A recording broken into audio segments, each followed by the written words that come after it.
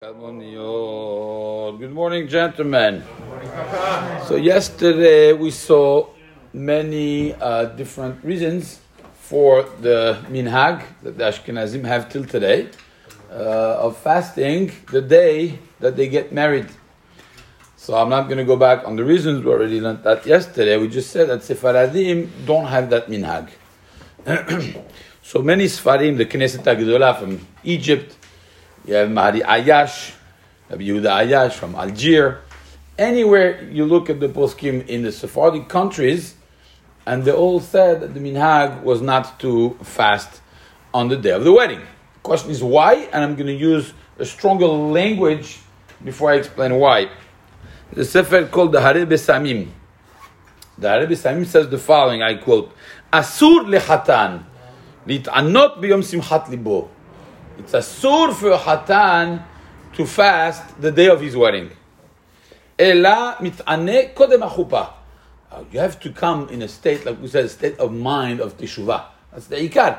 Okay, fine. You could make a retrospection a couple days before, and if the Tanit could help you, then pick it 2-3 days before. It doesn't have to be the day of the wedding.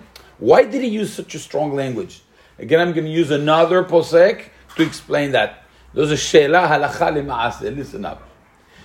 There's a man, he was a bechor, firstborn. And it's Erev Pesach. He has to fast.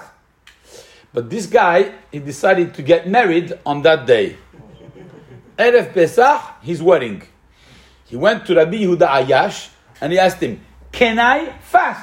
I have to fast because I'm a bechor. He told him, asur to fast for you. What do you mean? I have to fast because I'm a bechor. He says, yes, but the day you're getting married is like a Yom Tov for you. And because it's a day of happiness, you, regardless of the minhag, forget about the minhag, you cannot fast the fast of bechor. You patur. Why? It's like the siyum. Why do you do siyum? You do siyum, it becomes a Yom Tov. It becomes a happy day for you. It becomes a happy day. So you patur, you don't have to do the siyum. That's the trick of the siyum that we do.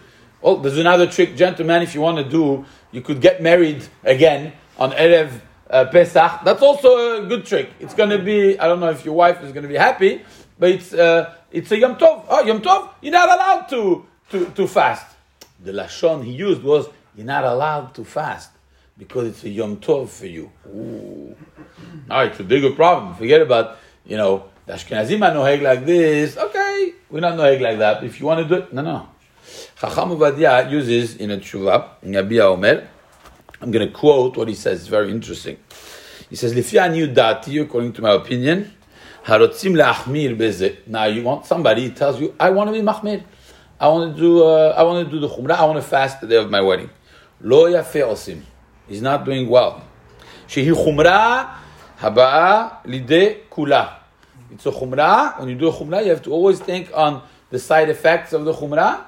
It's like when you take the vaccine, you have to think about this. Here too, chumrah, you have to think, is there something negative that will come out of my chumrah? Many times it will. That's why the Pirkei Avot says, En amaretz chasid.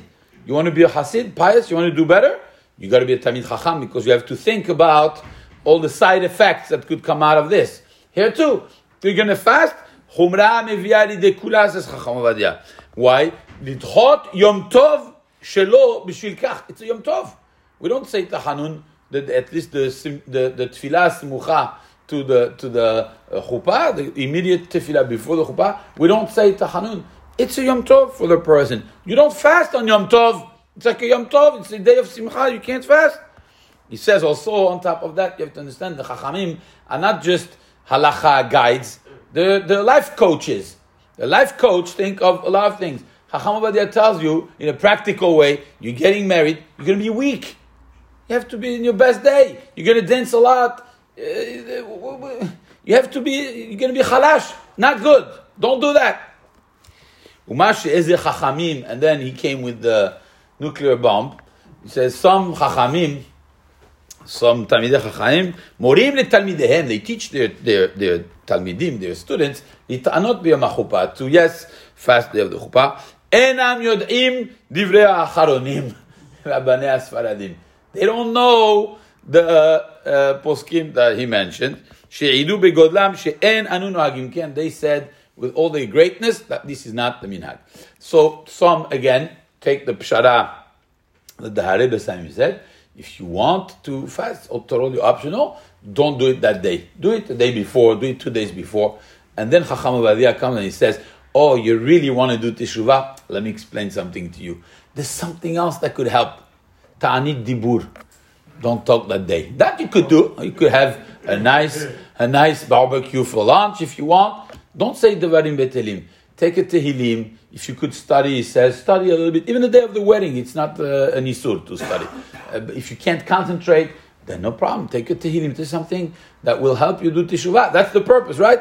Do ta'anit dibur. That also works. And therefore, he says with all the sharpness, for Sephardi kids, not to do it. Ashkenazim, he says, no problem. Rak Ashkenazim nagu ken isharu b'minhagam. That's their minhag, no problem.